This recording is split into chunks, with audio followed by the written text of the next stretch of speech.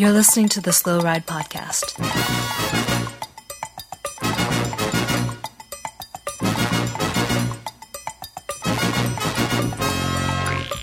Bikes, advice, and rumors straight from the source.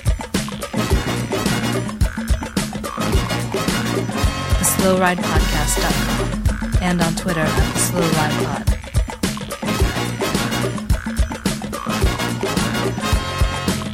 Enjoy the ride.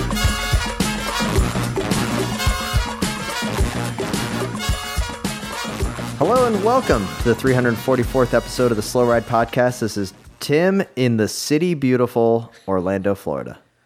Hey, this is Matt. I'm just riding. Oh, ugh. That's a gnat in my mouth in Minneapolis, Minnesota. That's pretty gross for an intro. Yeah. That's what it's like. This is Spencer in Boston, Massachusetts, and despite little guy's terrible intro that threatens to derail the entire show before we've even gotten going. There's a lot of commitment to that bit, Spencer. I don't know if you noticed, but he did put his hand into his mouth to pull the imaginary gnat out of it. Yeah, well, it might have been real. It could have been real. That's what I went on a ride today. I ate a lot of gnats. I don't think I'm vegan anymore, you guys. Yeah, well, it's good protein. Yeah, I didn't make any food. You know, guys, I had some unfortunate news today. I found out my credit card is expired. Okay. But how did you find that out? Yeah. You tried to log into GCN? Oh. And it was like, nope. Funny you should say. Fortunately, I found out because I got an email about it, like alerting me to it. That unfortunately, that email was from Zwift, saying that they couldn't process my account. Fortunately, I think this is going to get me out of Zwift, you guys. Good job. Congratulations. Yeah. I do wonder, like, Zwift's numbers have to be going down now that the pandemic is 100% over. 100%? Let's not say 100%. Yeah, maybe in Florida. Like we're making a deal with the devil when we say that. It never happened here. So sad. Oh, man, I can't wait for the world to totally get over this. So I'm wondering, does this mean I have to ride outside, or should I give Zwift my new updated credit card info? I don't know. Definitely not. I'm going to have to get like a poll going on the Twitter account or something, because I'm not sure what I need to do. Well, allow me to check the roster for our Preem-Lap. Nope, Spencer, you do not need to re-up your Zwift membership. Everything is good. Okay, perfect. Guys, there is so much to discuss. All three of us have something exciting to talk about. We have, of course, UCI Mountain Bike World Cup weekend. We have the Giro, about a week of Giro talk. Mm-hmm. And we have the Slow Ride Podcast collective top 5 bike race. Trobro Leon was this weekend. I think it's up there. I think that if collectively we were going to vote, Trobro Leon's probably in the top 3 for all of us, like just from beauty aspect. And so I think we should go into the Trobro Leon, but stick with the show. There is so much to discuss. We got an email nomination for the championship belt that we're going to get to. So Trobro Leon comes, and it went today. It did finish with victory to Connor Swift, the British rider for Team Arkea. I've always been a fan of Connor Swift because, as you guys know, Swift Cycle, my bike shop in Gainesville, Florida, was kind of around when Connor Swift was just coming to. Now, I don't know if you watched the race today and the finish that was on GCN. There is a very long, tense moment in the Arkea camp as all the riders were crowding around Connor Swift, wondering if he celebrated a little too early on the finish line. Yeah. When Piet Alliger of Cofidis threw his bike along with Baptiste Plancart, and Harry's cycling. He barely won, but congratulations to Connor Swift. He didn't take home the pig, but he did do quite well. Yeah. It is impressive that you guys named your bike shop after Connor Swift and not Ben Swift. Not Ben Swift, yeah. I mean, it's a notable thing, and it's a deep cut, and I think all our UK listeners will really appreciate you guys' dedication to the sport. So I think that, yes, Connor Swift, way cooler than Ben Swift after winning Trobro Leon. Mm-hmm. Let's get rid of the idea that he almost Bettini Zabel mess up here on the finish line. How heartbroken would or Oscar Freire. would I that don't know make which one it you? was, but it was bad. Like, it was to the point that I was sitting there. I have a tweet that I put on the Slow Ride account, which it was just like, "Oh, Connor." Like, I was like, "Oh no!" Like, seriously, are we at this point in our lives where it's 2021? We have all seen numerous bike throw over people celebrating in court, including the banner photo on the Slow Ride Twitter account, which is Alaphilippe posting up too early over Wout van Aert. It's just one of these things that just don't do it. But Trobriand is such a wonderful, magical race.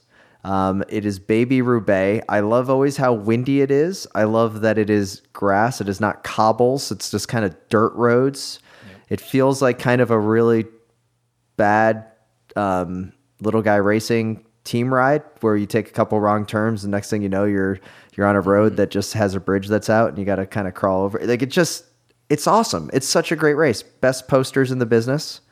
Little guy, were you, and Spencer, did either of you guys, were you able to watch the race today at all?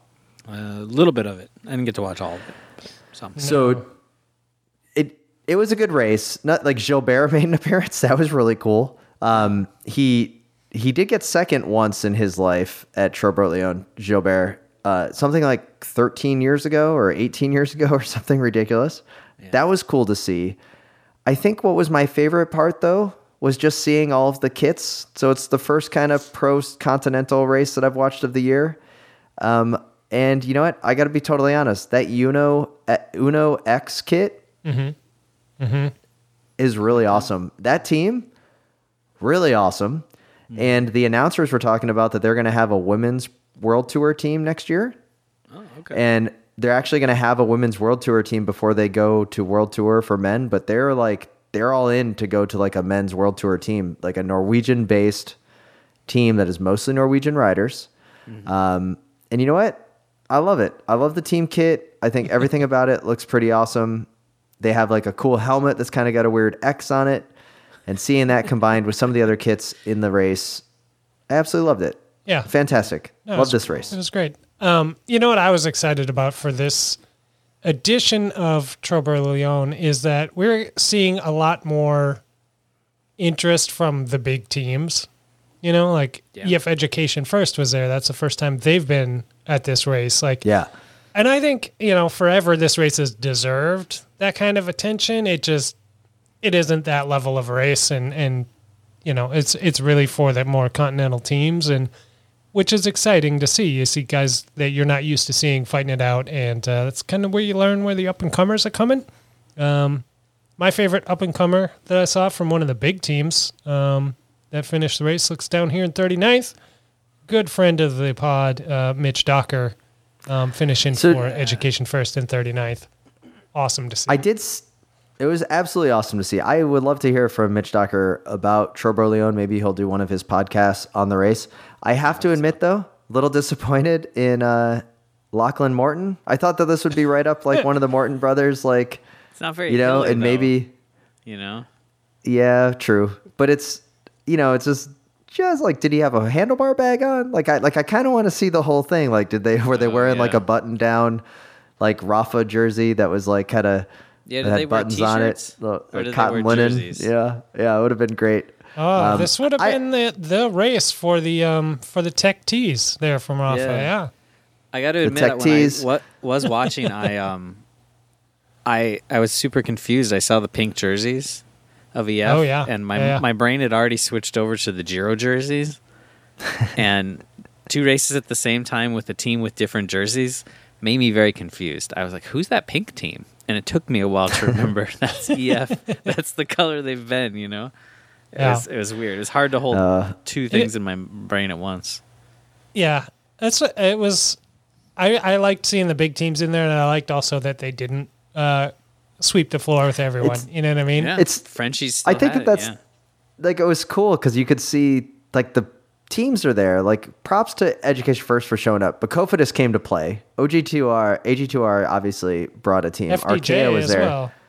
Yeah, but what's cool about it is that Rally Cycling was there and like in the front group. like at times that you're like, oh, who's the Euskatel? Oh wait, that's not Euskatel, that's Rally. Like that was really cool. It just, they didn't wipe the floor. You're right, Spencer. Like I think that it was just it was just overall a great race. And then you're like, oh, what's this Beat team or Beat Cycling? Cool looking kit. I don't know much about it. And then you also had the Saint Michel Aubert 93 team. Like we've talked, they've invited us in their team car. Yeah, I was just going to say, if we've ever make it over there, wanted to give a shout out to them. Almost securing that 16th place there in 15th with Romain Cardy's St. Michael Aubert 93. Overall, it was a good race. Love it. The only thing that would make Trobro Leon better, obviously, is a women's edition. Yeah. So hopefully they can work that around. But look it up. It's always fun. I love it. But let's get, I think, into the next, the meat and potatoes, if you will, of the race. Weekend coverage for us is going to be on the Giro. Lots to discuss throughout the week. I don't know how you guys want to do it. Like, we don't need to go by stage, but I think we should talk highlights. So one of the highlights is apparently a quick step rider got run over by a car. I remember watching that like it was on my side screen at work, and I look over and it's a replay, and it's the Bike Exchange car. They must have thought it was Michael Matthews, but instead it was a quick step rider. And the team director. So apparently they were trying to get a jacket from the Commissaires car back in. So the Commissaires car received the jacket from one of their riders because, of course, you can't put jackets on the roads. Right. They're doing a handoff. The driver is going up a mountain at 5 miles an hour and is like kind of looking over his shoulder to make sure that his mechanic can reach over and grab the jacket for the old 1-2 handoff. As he's looking over, this quick step guy just like gets dropped from the group and totally just gets slammed from behind. Horrible crash. It's like, bad. And here they are banning super tucks. Right. And they can't figure out like why not just hand the jacket off at the end of the race or stop the cars. I don't know. But thank God he wasn't hurt too bad. He was able to finish, but oof. Brutal. It's a mess because, I mean, you hate to see that kind of accident happen for no real good reason, like you mentioned. But also, man, is that the worst way to get hit by a car on your bike? Like, not being prepared for it at all, not knowing it's coming, like, ugh. While getting dropped and knowing that Patrick Lefevere is your team director and he's just going to be mad at you for getting hit? Not even in that context, because I've never been dropped in the Giro before. But just riding around town, the probably the greatest fear that I have is just getting run into from behind with no warning. So I've been hit from behind. It's frightening. You're just cruising along and suddenly, Yeah, I can't imagine. That is weird. Very true. If you're talking about, you guys are now sounding rational. Here I am, was just playing off. But let's get into a serious discussion on this topic, Spencer. And you asked it in the Slack channel, in the Slow Ride Green Room. Can we expect retaliation from Team Quickstep to Bike Exchange? Yeah, I thought it was a very real possibility. We are in Italy. It is the land of the mafioso. Retaliation is just a thing that happens. It's part of culture. I think it's tied in somehow to the Giro and the way the rules work. Not totally sure on that. I'll have to brush up. But I was expecting maybe Bling needed to be, in protective services. They need to watch him carefully to make sure, he doesn't get the old Silka pump in the spokes. Yeah. Because that would be unfortunate. Well, they've been... Bike Exchange has done a good job of making Simon Yates invisible so far in this race. Maybe that's who they're protecting. Maybe that's why. Maybe he was going to attack this first week, but he's decided to put a cloak of invisibility over himself so he can just hide out. He's ninth, but I haven't seen him, and I bet Quickstep hasn't been able to find him either. No, I think we are past the statute of limitations on this one. I don't think Quickstep is going to retaliate at this point. But it's probably still a good idea for Bike Exchange to keep their head on a swivel. just in general for that retaliation, but also when driving their team car. I mean, I assume they've seen Breaking Away. At some point, Simon Yates is going to say hello to one of the Italian riders, and suddenly he'll have a frame pump, and he'll know what's about to happen. Yeah. So throughout this week, I guess just other highlights. Sagan has, the reason I'm bringing up Peter Sagan is that I started following on Instagram, the Velon Instagram account. Yeah. I remember, Spencer, you've recommended this. I have other friends recommend it. I finally got on there, and great videos, great on the bike. Peter Sagan, I have gone on the record of not being like the biggest fan. Not like for any real reason other than like his childish behavior from when he was on Liquid Gas and, when he was a child, harassing the podium attendants and kind of that whole thing. But after watching some of the videos and just seeing the one today where it was like a couple days ago where he gave the wheel to Caleb Ewing, like that was pretty cool. Like it's a video of on the bike camera, and you see him tap on Caleb Ewan's wheel and like say like, "Oh, move over, like go ahead, because I know you need to move up." Like it was very like gentlemanly, like because I liked it when Sagan won Worlds, but I liked that because everyone else liked it, and I didn't want to be the one person paddling upstream. And I was like, and I liked how he celebrated. Yeah, because the collective moment of Sagan, we've talked about it, like when thousands of people watching that screen at Libby Hill see the camera pan back and you saw the big gap and then everyone starts cheering in excitement. We were into that. So I was like, oh, that's cool. And then he celebrates by throwing his bike when he walks across the line, throwing his helmet. His helmet still hasn't landed yet. Yeah. But I'm kind of just like, the hair and just like everything about kind of bothered me. Now I'm kind of into him again. I think he's kind of taken the Cavendish role, like where now he's just kind of old and you're like, okay, he's probably got one Grand Tour win left in his legs, maybe. Wow. Like not that many more, like maybe one more green jersey run or something, I don't know. You are setting him up to have the best year, the best 2021 he's like of anyone. Yeah. Let's not forget that Worlds this year is in Flanders, Tim. Kind of perfect Sagan 4th World Championship hunting territory. Oh, the dream. That's a good point, Logan. I didn't even think that. But I mean, it is kind of a shame that it's not really a shame. Peter Sagan was the first ever Slow Ride Podcast Championship belt holder from when we started it. Wow. That was a while ago then. A long time ago. Been off the goodness for a while. It's just something to go on, and we'll get to that momentarily. Yeah. But I thought that was cool. And then the other thing that has stuck out to me, well, you had Caleb Ewan with a couple wins, and then you had Stage 9.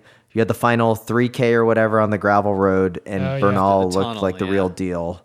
It was cool. I put on the Slow Ride pod that like my favorite part about it was knowing that TJ Van Garderen was having to do a gravel stage finish like on the top of a mountain, because someone should interview him and see how he feels about these types of stages. Yeah. I'd be curious to know. That was cool to see. Bernal's probably going to just win this thing, right? Is that where you guys are at on this? I mean, he looked pretty dominant today.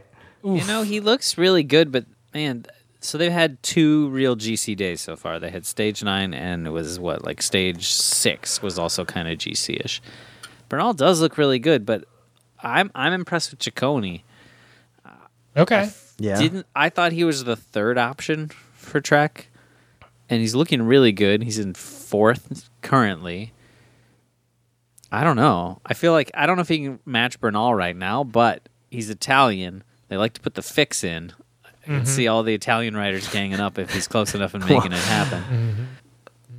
Wow, we're really just going with all the stereotypes of Italian riders. But I mean, like there's many a cycling tale from the '80s and the '90s of the organizers making it possible for Italian riders to win by canceling stages and like riders ganging up. So there's a history of that. But yes, Bernal does look really good, but there's a lot of racing left. There is. But he's also a Grand Tour winner. I think that's the thing that sets it apart, is that he did win the Tour de France. So it's not like he's a one-off. Yeah. Like he's got a whole team behind him. Yeah. I mean, there's a lot of question marks. Like, so currently, Evenepoel's 2nd, Vlasov is 3rd, and Ciccone is fourth, and then Valter is fifth, and none of those guys have ever finished high up in a GC, like in GC in a Grand Tour. And then you get down to Carthy, Caruso, Martin, Yates, Formula, like guys who've actually like finished these things in top tens and like podiums and stuff. So it's a little weird right now to look at guys like Evenepoel and Vlasov and Ciccone as like threats, because we haven't actually seen them sustain 3 weeks of form before. So like there's a lot of question marks in that group of riders. But one of them could be the breakout rider of this race. Like, I'm not giving Evenepoel a lot of credit, but he's been there so far. He's been keeping his powder dry, which I've been impressed with. Like, because he doesn't have anything to shoot. Bernal, though, he's 15 seconds down on GC after 9 stages. Do you know who the luckiest? Something. Those guys are lucky because of the tragedy that happened on stage. Was it 5 or 6 when Landa left the race in a horrible fashion, crashing with Joe Dombrowski, who we'll talk about momentarily. I don't know if I saw some videos of this crash. These guys are screaming down the hill, and they run into the commissaire or the moto rider that goes ahead to like flag the traffic islands as they come around. Horrible crash. So Landa had to go off to a hospital. Dombrowski finished the stage, and then I think he pulled out due to concussion symptoms. But, Joe Dombrowski winning an amazing stage. Stage 4, it was fantastic to see. I loved every second of that. Way to do it. The last American Grand Tour stage winner to win, I believe, was Michael Woods. So awesome to see him. That was Dan Martin.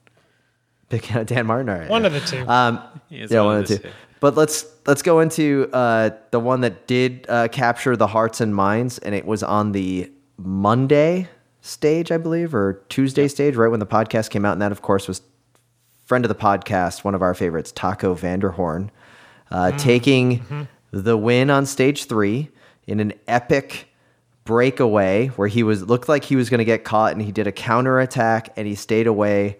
Great post-race interviews. He was swearing left and right because he just couldn't fucking believe it. He didn't know what was going to happen. He's like, I kept looking around with 150 go, and he's like, I can't fucking believe this. I'm gonna do it. Put the explicit rating on that. But that was from Taco van der Hoorn's mouth itself.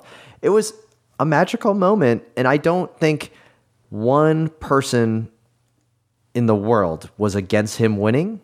Right. Especially when you read more about him and his time on like the continental tours and almost hanging it all up. And here he is winning he's not even in a contract next year, and he just won a Giro stage in an epic portion. Yeah. Yeah, he didn't even have a contract with his team until December. Like he got picked up off an even lesser team. Like, it's a great story, and he's a rider that we've always enjoyed back from his, Roompot days. And battling out with Wout at things like Trobro and all the second tier classics. So what was the reason why we like him? There's the name, but that wasn't the main one. To me, it was the handlebars, right? No. He lives out of a VW camper van. That's right. Right. He's the camper van guy.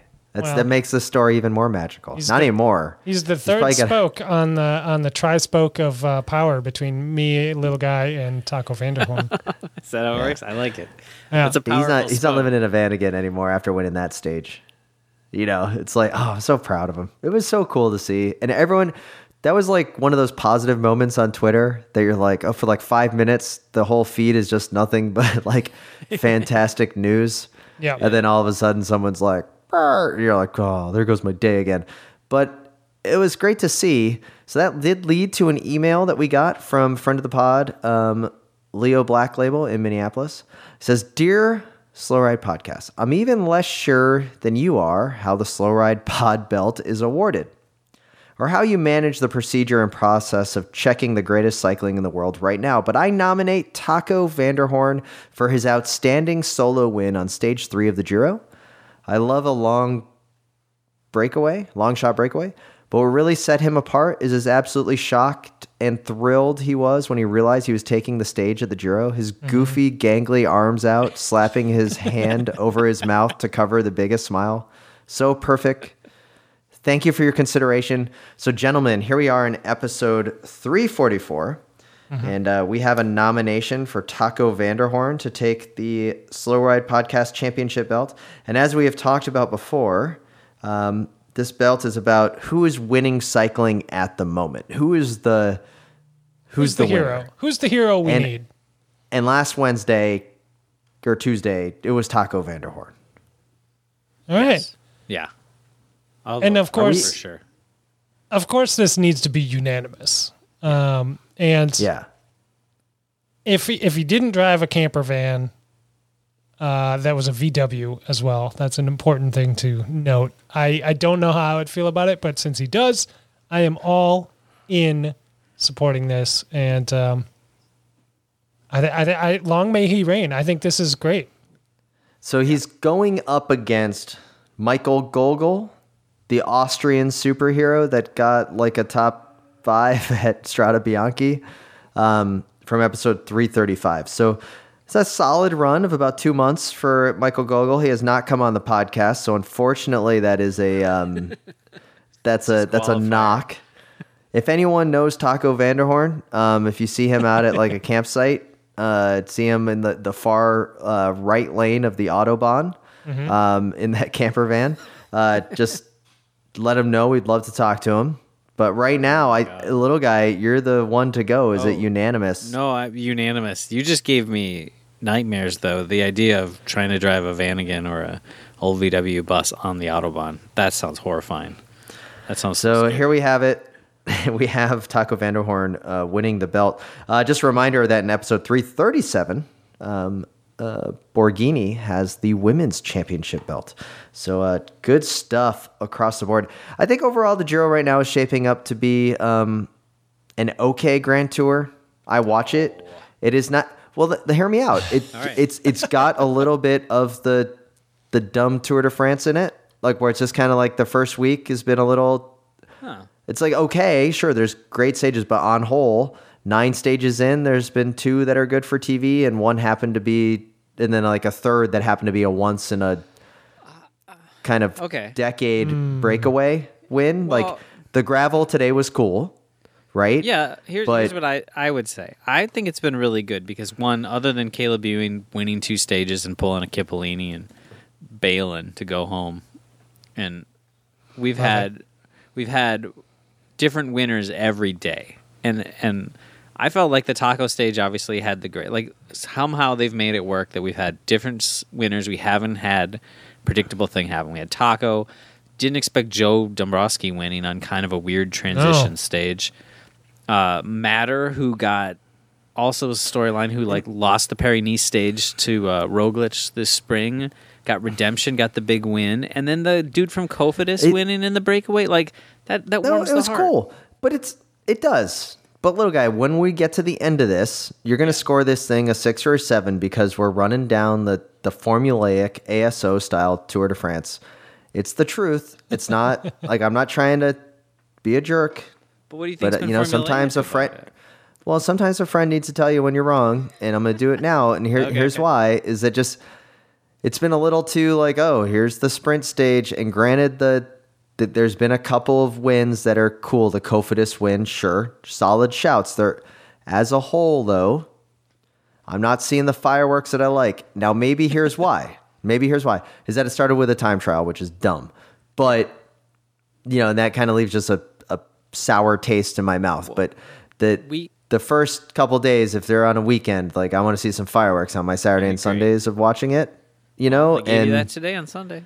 They gave it today, and then we'll see what happens. Obviously, stage 14 is what really matters to me in about 1 week time when they hit the Zoncolan. But let's see. I mean, we'll keep with it. So keep listening to Slow Ride Podcast. This tour is definitely weeks 2 and 3 they hit the mountains a lot more. We've only had a little taste of the mountains so far. So it's gonna GC battle. It's gonna heat up a lot. Now, do you guys have anything else from the Giro that you want to touch on before we get into the much needed mountain bike conversation and some listener emails? I just want to note Morik crashed, and it was kind of a bad crash. He ended up at the hospital. Obviously, wish him the best for speedy recovery, but he was not doing the super tuck when he crashed. I just want people to know. That is true. He invented it, and he didn't crash doing it. Didn't crash doing it. So Very, very true. He probably And, is better at descending in the Super Tuck. He probably would have been safer in the Super Tuck. Very true. And with that, let's call up our friends at the Witness Protection, where in hiding, Michael Matthews is trying to avoid the wrath of the Quick Step on this week's Pre-Mod.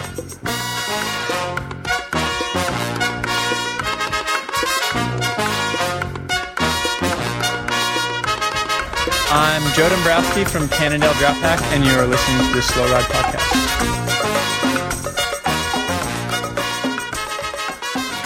All right, guys, here we are in the Preem Lap. Let's get down and dirty. Let's get right to it. Of course, I'm talking about our good friends at Buckler Skincare. Head over to bucklerskincare.com. Get your very own tub of the Miracle WAP chamois cream. It's fantastic. Just put in a second order myself for the year. I've been riding a lot, already over 4,000 miles for the year. Okay, I'm lying, but I'm on track for crossing 4,000 miles this year. Very proud of that. I may even cross 10,000 feet of elevation gained for the whole year. Things are going well, and it is made more enjoyable by Buckler Skincare Miracle WAP chamois cream. Check it out, bucklerskincare.com. Yeah, get on that, folks, because if it's anything like in Minnesota, the summer weather actually hit, and it becomes all the more important. Take care of yourself out there on the bike when it gets hot out. So. Absolutely.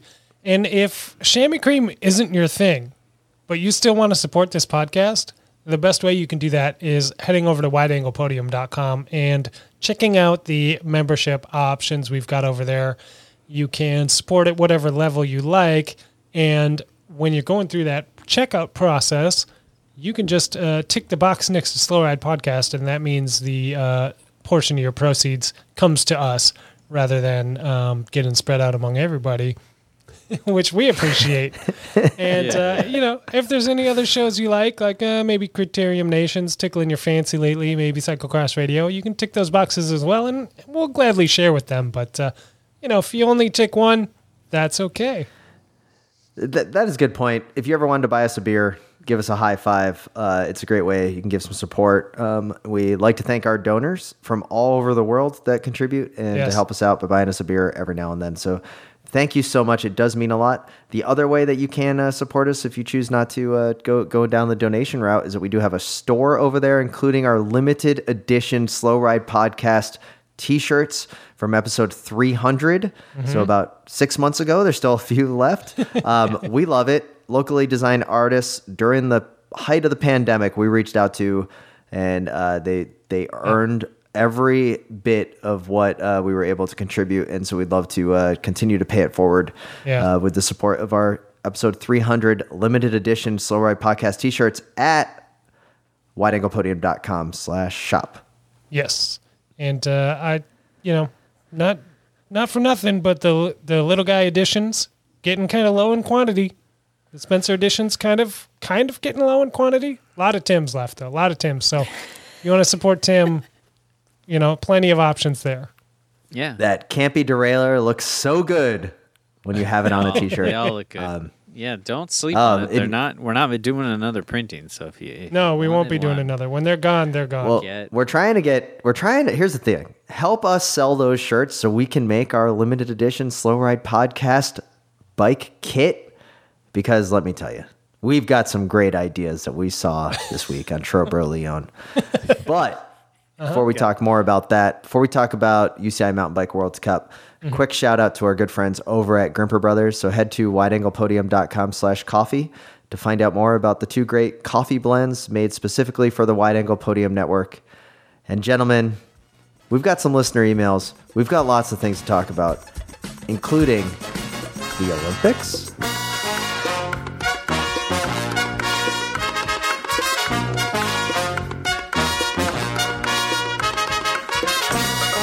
Hi, I'm Hugh Carthy from Education First Pro Cycling, and I don't listen to the Slow Ride Podcast. All right, guys, here we are back at the show. Absolutely stoked to be here. We got some great emails. We're going to roll right into the first one. Comes to us from Roger Lynn. Debate about beginner and intermediate training rides?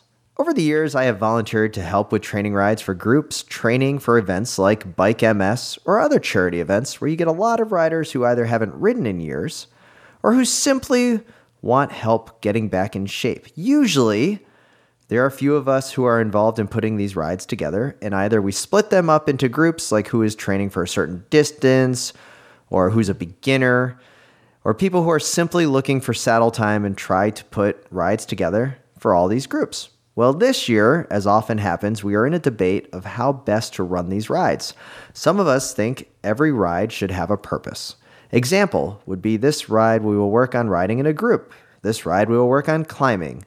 This ride we will do a long ride and work on hydrating and fueling. Others are in the belief that we should just show up and make sure we don't lose anyone on the ride and be there maybe to help out with mechanicals or anything beyond anything that's in that person's responsibility to gain knowledge of. Just wanted to see what you guys think. So Roger asked us, and he continues, thanks and keep up the good work.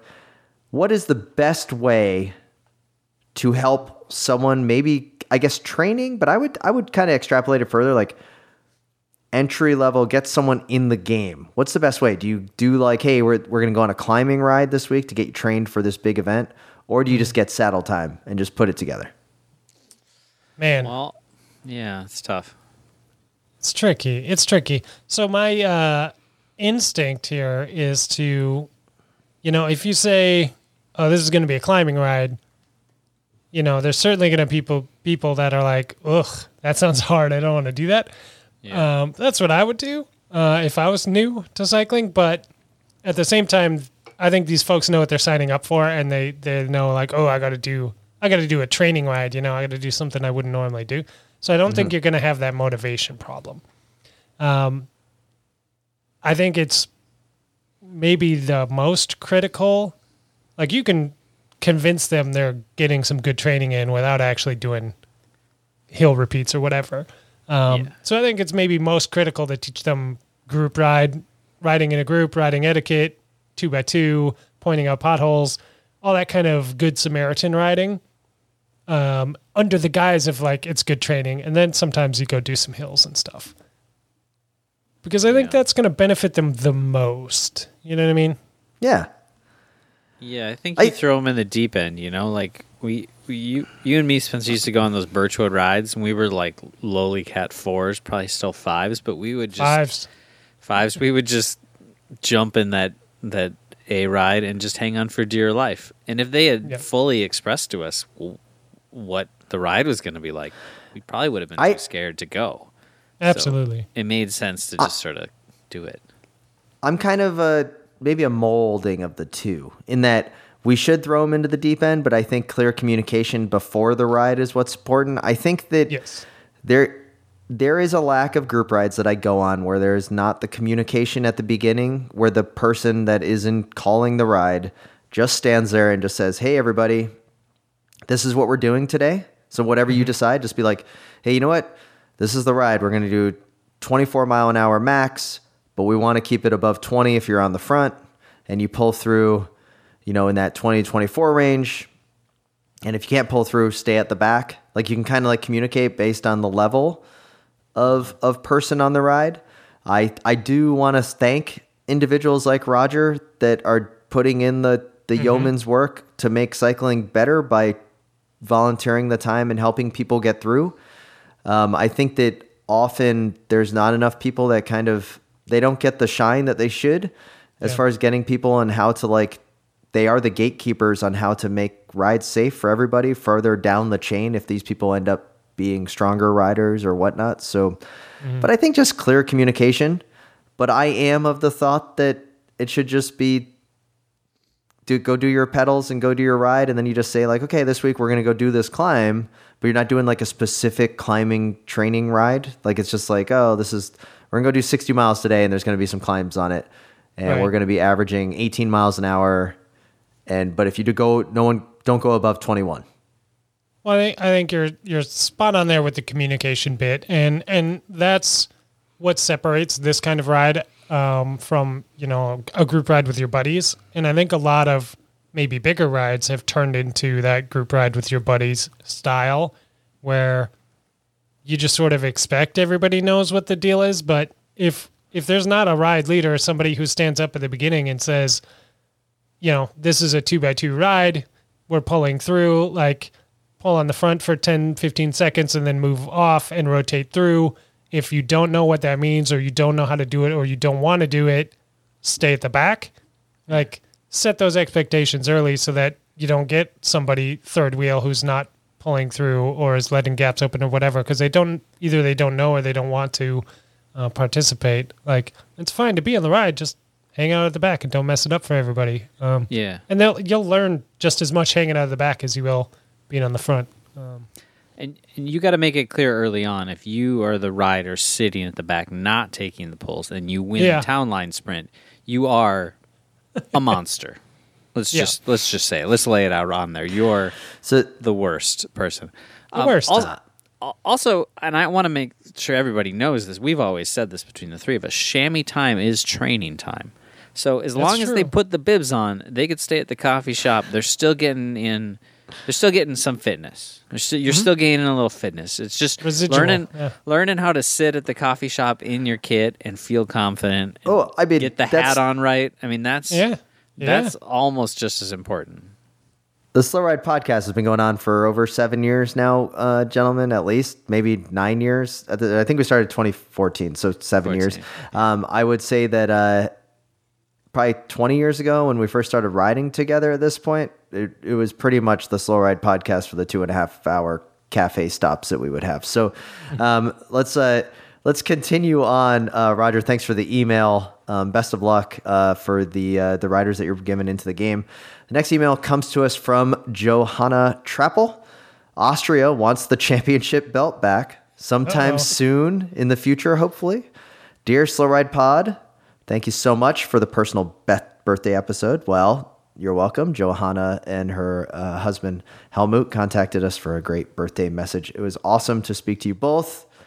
What a glorious time we had with Austria winning the championship belt with Michael Gogol. When you look up our pro cycling stats, you will have noticed that we're not so used to celebrating cycling success beyond George Toshnig winning on Axe 3 in 2005. Obviously, Lucas Postelberger in the Giro.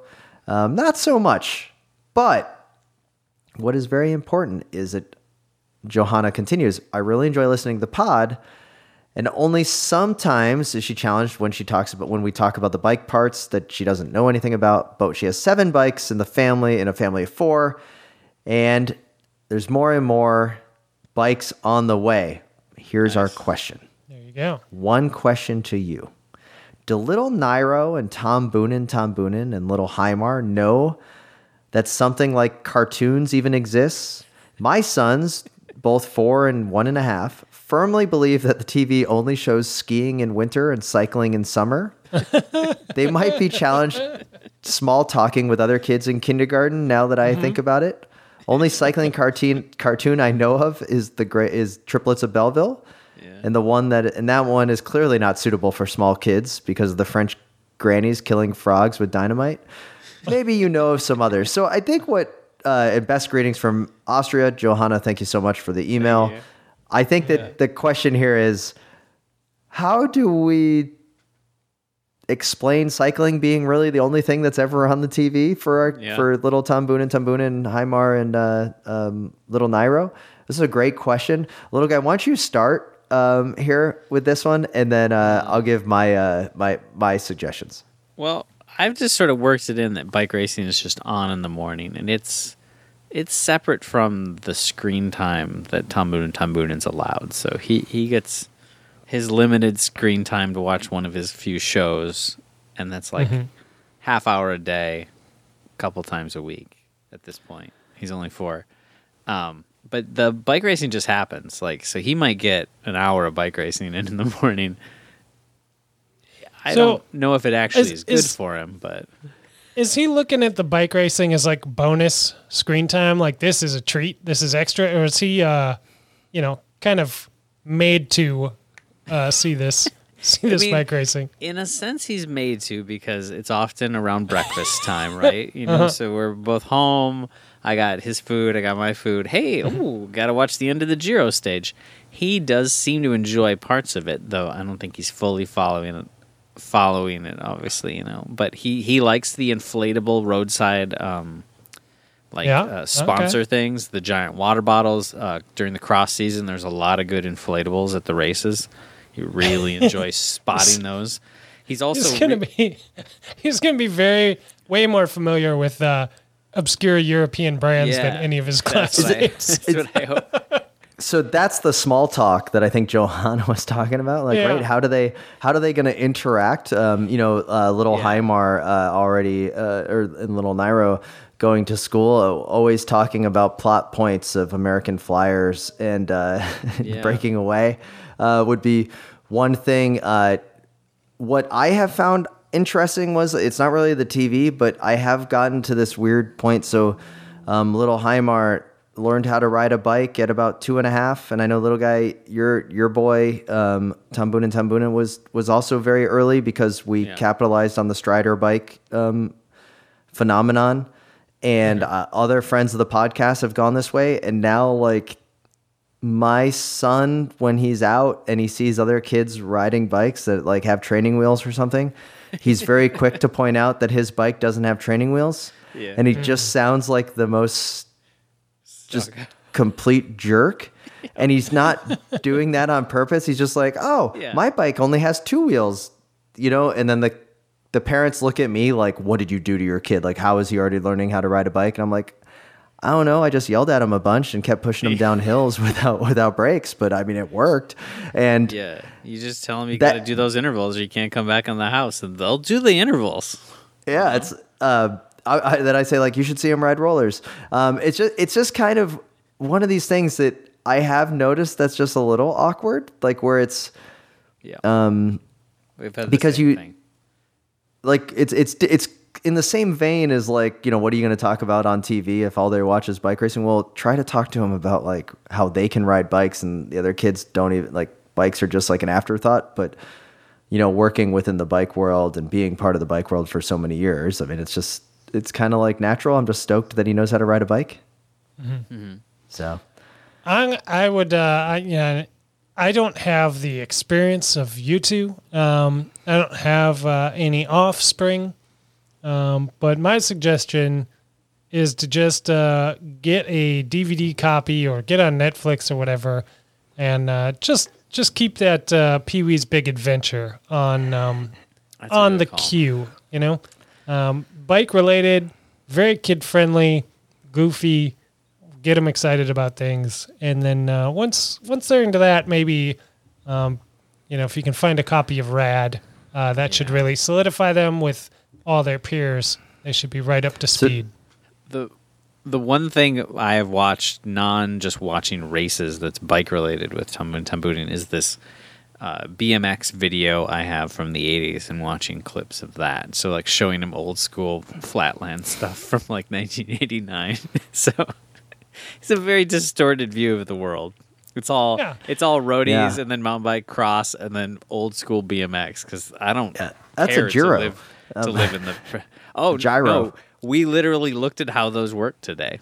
I was trying to explain them to him. So, very exciting times. Guys, before we get into the much anticipated UCI Mountain Bike World Cup, we have a slew of reviews that I want to get to. Just a quick shout. Obviously, it's been a little downhill, and our listeners have come through. We've got a couple 1-stars where people were just kind of taking the podcast to the woodshed, but then April 20th, 420 came around, and we just got a bunch. I'm going to go through them, maybe collectively, just quick shout outs as we go. 5 stars from Toyota 91, definitely the worst. 5 stars. Clearly these guys have zero idea what they're talking about. 5 stars, highly recommend. Thank you. Really help us in the algorithm. J-Bomb came in on 4/20/21. This guy had a really bad buzz. No longer a cycling show. I listen to every episode. Lately, it's been a chore to put up with the politics. I think I'm out. Well, see you later, J-Bomb. Everything's fine. AP App Kaplan on 420. My favorite bike pod. The perfect mix of politics and cycling. Only thing to make it better would be a daily 10-minute companion pod to listen to between NPR Up First and NYT The Daily. Oh, thank you. Like a daily podcast of us for 10 minutes? Man. Woof. Yeah. If Woof. we could. You know what? I'd be joining J-Bomb and being out. Too much. W Nick Dye, also on 420, like being on the group ride. This is my favorite podcast about politics and Minneapolis sightseeing. Jokes aside, this is a fun pod that takes cycling as seriously as one should and funny enough to make me laugh while doing VO2 intervals on the trainer. Keep it up. Oof. Perfect. Guys, things are coming around. April 23rd, Stinkball. Love the show, but 5 stars. I always have to wade through the cycling talk to get to the PC banter. Give me that banter. Awesome. That's great. Oh, Rob Rohde, as goofy as Lycra itself. 5 stars. We cyclists see ourselves as athletes dedicated to training, attacking, suffering, and epic rides. But in truth, most of us are weekend warriors dressed up like weird suburban superheroes who play bikes.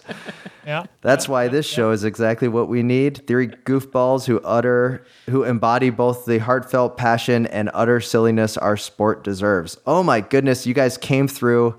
Thank you so much for the fantastic Yes. 5-star reviews and 1-star review. Thanks for all those that have put up with us just being normal human beings that have feelings on things and know what's right and what's wrong. So I am proud to be continuing this podcast, and having reviews like that definitely make my week. Yeah.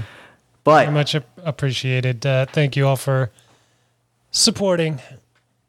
if there's one thing that clearly we just learned in those reviews that people come to us for, it is expert bike knowledge and opinions. So of course, let's get into the realm of the dirt.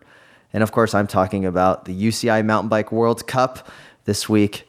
It was in the Czech Republic at Nové Město for the cross-country Olympics. Obviously, a lot riding on this because we have 38 spots to the Olympics in both the men and women to be pretty much parsed out after this weekend's racing. 38 spots? There's only 38 spots. Even though 150 men towed the line, you have 38 spots. Now, Sense. friend of the podcast, Bill Shiken, did a deep dive into how the Olympic spots are dedicated on his Substack. You should definitely go check that out if you want. Yeah. Just head over to the CX Hairs Bulletin, and he does a deep dive on the 38 spots. So in short, 2 countries get 3 people each, and then I think 4 countries get 2. So right there you have like 12 spots taken care of, or however it works, 14 spots. Then you have 21 spots for the remaining countries that get 1 each. So America will get 1 in the men's, but 3 in the women's because we have more points. It's on the results that ends, the results of this weekend. Now, here's the funny part, is that Tom Pidcock, who won today, even though he won, and I believe is now the World Cup leader, wasn't guaranteed a spot in the Olympics, and it fell back as Hang Bill. on. Now, this was a qualifying event for the Olympics, and he won it, Yeah, and he It's- is not no, qualified. no, Okay. because the reason that he qualified was because a gentleman by the name of Vlad Dascălu, who won the 2019 U23 World Championships for Romania, Okay. finished, I believe, today in 17th place. He needed to finish above 24th place for Romania to leapfrog Slovakia, which then meant that Great Britain was going to get one of the leftover spots. So at the end of this very convoluted process, Spencer, that I am not going to be able to explain to Yeah. you because it is like trying to me to fix a derailleur. At the end of the day, nothing Tom Pidcock has done in the year of 2021 has really mattered. And the reason why is because he gets into the Olympics because in 2019, as Bill points out, at the U23 World Championships 2019, remember 2020 didn't happen because of the Right. that Fraser Cloutier of Great Britain got 14th place, and that 14th place has secured Tom Pidcock with the very last available slot for the Olympics. So not only does Tom Pidcock owe a major high five to Vlad Daskalou for getting 17th in today's race to earn his spot in the Olympics, he at least, as Bill puts it in his Substack, at least deserves a postcard to be sent to Fraser Cloutier of Great Britain from Tokyo, from the Olympic Village, because if it wasn't for that performance in 2019, Tom Pidcock, World Cup leader, World Cup winner, would not be in the Olympics. I can't think of a more UCI thing than that. Right. So bonkers. That is bananas. And I mean, I guess it makes sense because maybe Pidcock, It doesn't make isn't sense. that good. Maybe he just won kind of on a fluke or by a bike throw or something. It was a tight race, right? It's so crazy. So Super tight. Today Tight for the race. race wise, it was not a tight race. It was a wonderful race. He won by a ways over Matthew van der Poel. But I think what's important and what you're kind of getting at is that he's extremely talented. He should have just been guaranteed a spot. My problem with the UCI or the Olympics or whoever it was just dictating a mountain bike race at the Olympics of just 38 people when 150 towed the line today at a World Cup race. Henry Avicini, arguably one of the top racers in the world, I think finished, barely in the top 20. I think he was, he was down there. He was, in 23rd place. So the point is that, 38 is not a lot for an Olympic race. No. But anyway, so he did make it. Pidcock absolutely slayed Matthew van der Poel today, although Matthew van der Poel beat him in a sprint on the Friday short track. Mm-hmm. But So fun. let's not forget what Tom Pidcock did last week when he started in row 11. And then he won today, just absolute dominance. And he already had a hell of a great season on the road and cyclocross. So, gentlemen, I'm going to nominate Tom Pidcock to become the Slow Ride Podcast champion, taking the belt from Taco Vanderhorn, who won the belt approximately 20 minutes ago on the podcast. I think it's a no-brainer. I don't think there needs to be even much argument about what Pidcock did and how he slayed the dragon of Matthew van der Poel.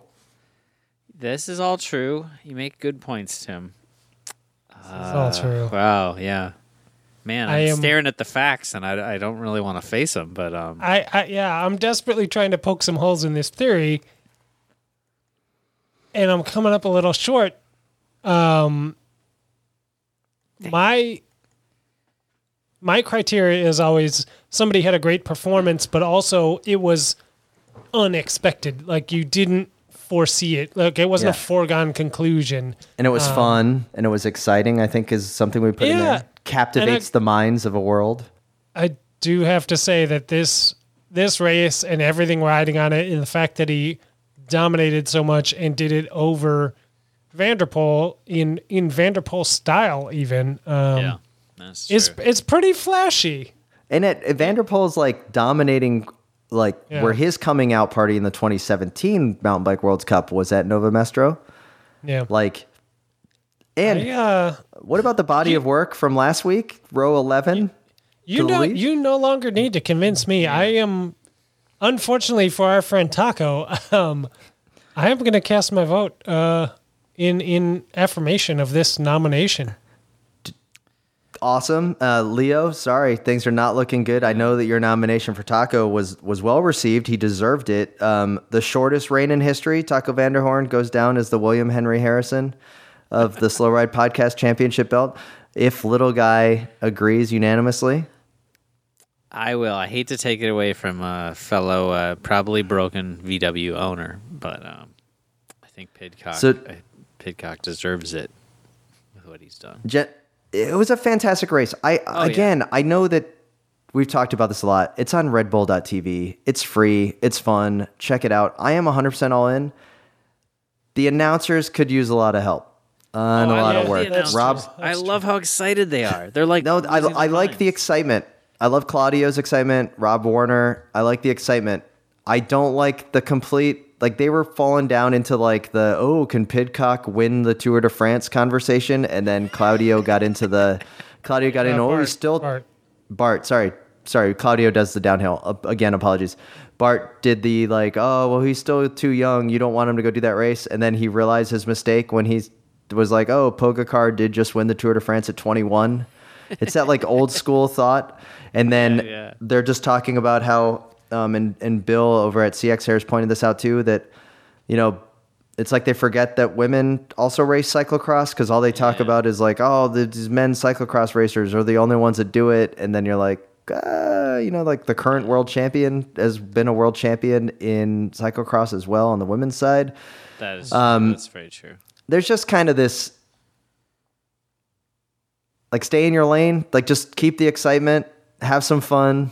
But if you don't know, like they clearly know about Pidcock because maybe it's because he speaks English. I don't know. There's just something like they didn't talk about Matthew Van Der Poel in a way that. Yeah. Maybe I think you're right. I think you're illuminating the reason I like them, which is that I feel like I know more than them. Okay. Yeah. Like it's kind of they're the editor. If you, I don't know. I just. No, it feels like when the way they talk about the roadies specifically, I feel like it feels sort of like you guys don't know what you're talking about. It's funny. You're gonna see in about a lap. Like the same way they treated Van Der Poel early on in mountain biking of sort of like, can he do it? And you're like, yeah, he's gonna do it right about now. You got Tim. I do have to take a little. I think they knew who Tom Pidcock was more than maybe Van Der Poel because, his helmet does say Red Bull on it. That's very true. Thank you for that shout. I was thinking a little bit about that when I said it. The lack of awareness on Van Der Poel, and that was 3 years ago, so maybe Van Der Poel doing his thing has raised more awareness for everybody that doesn't come up through traditional mountain bike channels. Maybe maybe it's a learning lesson for all of us, including Bart and Rob. So that's cool. But oh my goodness, it's that I just want them to be better. But regardless, they did do a pretty good job of explaining the challenges with Pidcock. They did a good job of like talking about where this Vlad rider from Romania was throughout. That was cool. It's just fun to watch. And then let's not forget, and we'll talk about the women's race momentarily here, but the racing on the Friday afternoon, is there a better 20-minute break from the workday than a Friday afternoon short track race? No, there's not. Like it's great. And you would think those guys would actually know something about the women's cyclocross racers as well, because Evie and PFP are also both Red Bull athletes. But I digress. there goes a hole in that argument, Spencer. So let's talk about the women's side of things. On Friday, it got off to a hell of a great start with American Haley Batten taking the victory in fairly dominating performance. Now, we do know that her counterpart, Liana Lecomte, who won last week, did crash in the single track. But I just want to give a shout out, and I'll get to this a little bit more, but Haley Batten, American, I believe from Utah, is one hell of a great post-race interview. And she did something on that Friday race interview after she won, where the question kind of alluded to, you won because Lecomte crashed. Okay. And Haley was able to like kind of flip it a little bit and say, like, pretty much she said, it was a great race. That's what happens in racing. And I really just had to put the hammer down. So like it was kind of like, no, you're not going to take away from my victory that I well deserved here. I loved it. And she kind of like just stood up for the fact that, you know what, there was a crash, but that's what happens in racing. And I still kicked ass and I just won this race by, I think she won by like 35 seconds or whatever at a short track race. So I mean, she won by a lot. And then she backed it up on Sunday with a second place performance. which to me is interesting because I thought Kate Courtney was the queen of U.S. mountain biking, former world champion. I was thinking that Kate Courtney is going to be the one that's going to get us a medal in Tokyo. We have 3 women's spots going. And now suddenly I'm like, Haley Batten, oh my goodness, like she is the medal contender if things ended today. And combine that with the fantastic interviews, I'm just going to own up right now and I'll just throw out Haley Batten for women's championship belt. Now, so the nomination on the floor is Haley Batten. Now, here's the thing, is that great post-race interviews. I'm excited. I didn't know much about her before. I've just really started getting into this mountain bike thing, so I apologize that I'm not with it as much as there are other people. And one would argue that Lecomte also is come out of nowhere to take, or not kind of come out of nowhere to take the 2 World Cup wins in dominating fashion. But I think what Haley Batten has done to me is she's opened up my eyes that there's, just like in cyclocross and just like road for American women, is that we're extremely deep on the mountain bike side as well, beyond just Kate Courtney in the last few years. Yeah, that's true. We are very, very deep on the women's side and thin on the men's side. Like most things. I don't know if I can let you go 3 for 3, Tim, like on nominations here, but I'm leaning that way. Little guy, throw me a line, like help me out or sync with me, because I this is unprecedented. 3 I don't have 3 nominations in an episode is wild. I don't have a good counter for you. I was trying to think of what Borghini has done since we nominated her, and I can't actually remember. And she's probably won something, and I'm not remembering. I'll look like a dummy. That's the kind of Tim nomination I'm used to. I'll second it. So awesome. So I think we're good. Haley Batten now takes the title. We got to get her on the pod for Trinity Racing. She got second place, even though 139 down to Leanna Lecomte, but definitely locked up her spot to Tokyo. Major shout outs to Aaron Huck, also of America, in 16th place. And it would look like Aaron Huck more than likely is going to be the 3rd spot on the U.S. Into the Olympics over maybe Chloe Woodruff. Trying to think like who would be the other. I don't know, but those would be the 3. Very exciting to see. Kate Courtney had an off race. I think she had a flat tire today almost right away at the beginning. So she had a flat and she crashed and busted her brake lever and had to get that fixed in the pit.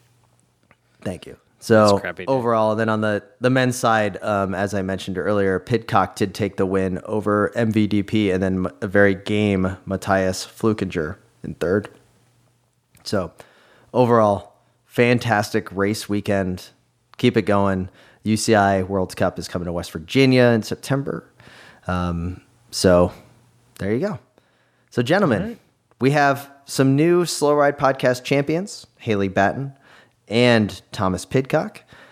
We have a former champion also on the pod, Taco Vanderhorn. So with that, I'd like to I think that's the show, and I'd like to thank all of the listeners and supporters of the Wide Angle Podium Network. Head over to wideanglepodium.com and find out how you can support the network, including checking out the shop where we have some limited edition t-shirts.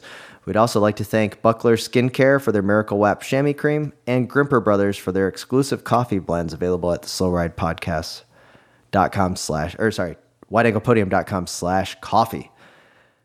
And with that, this is Tim in the City Beautiful.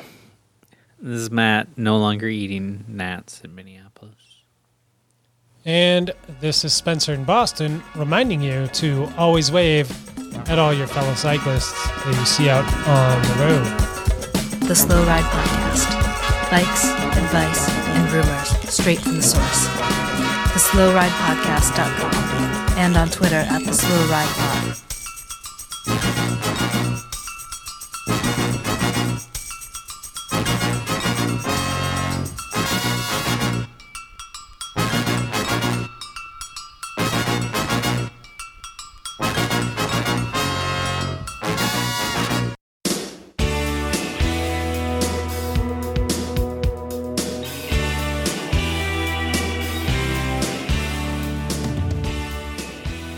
Dear cycling friends, we accept the fact that we have created the premier gravel and road racing podcast, and we don't think you're crazy to ask us who we think we are.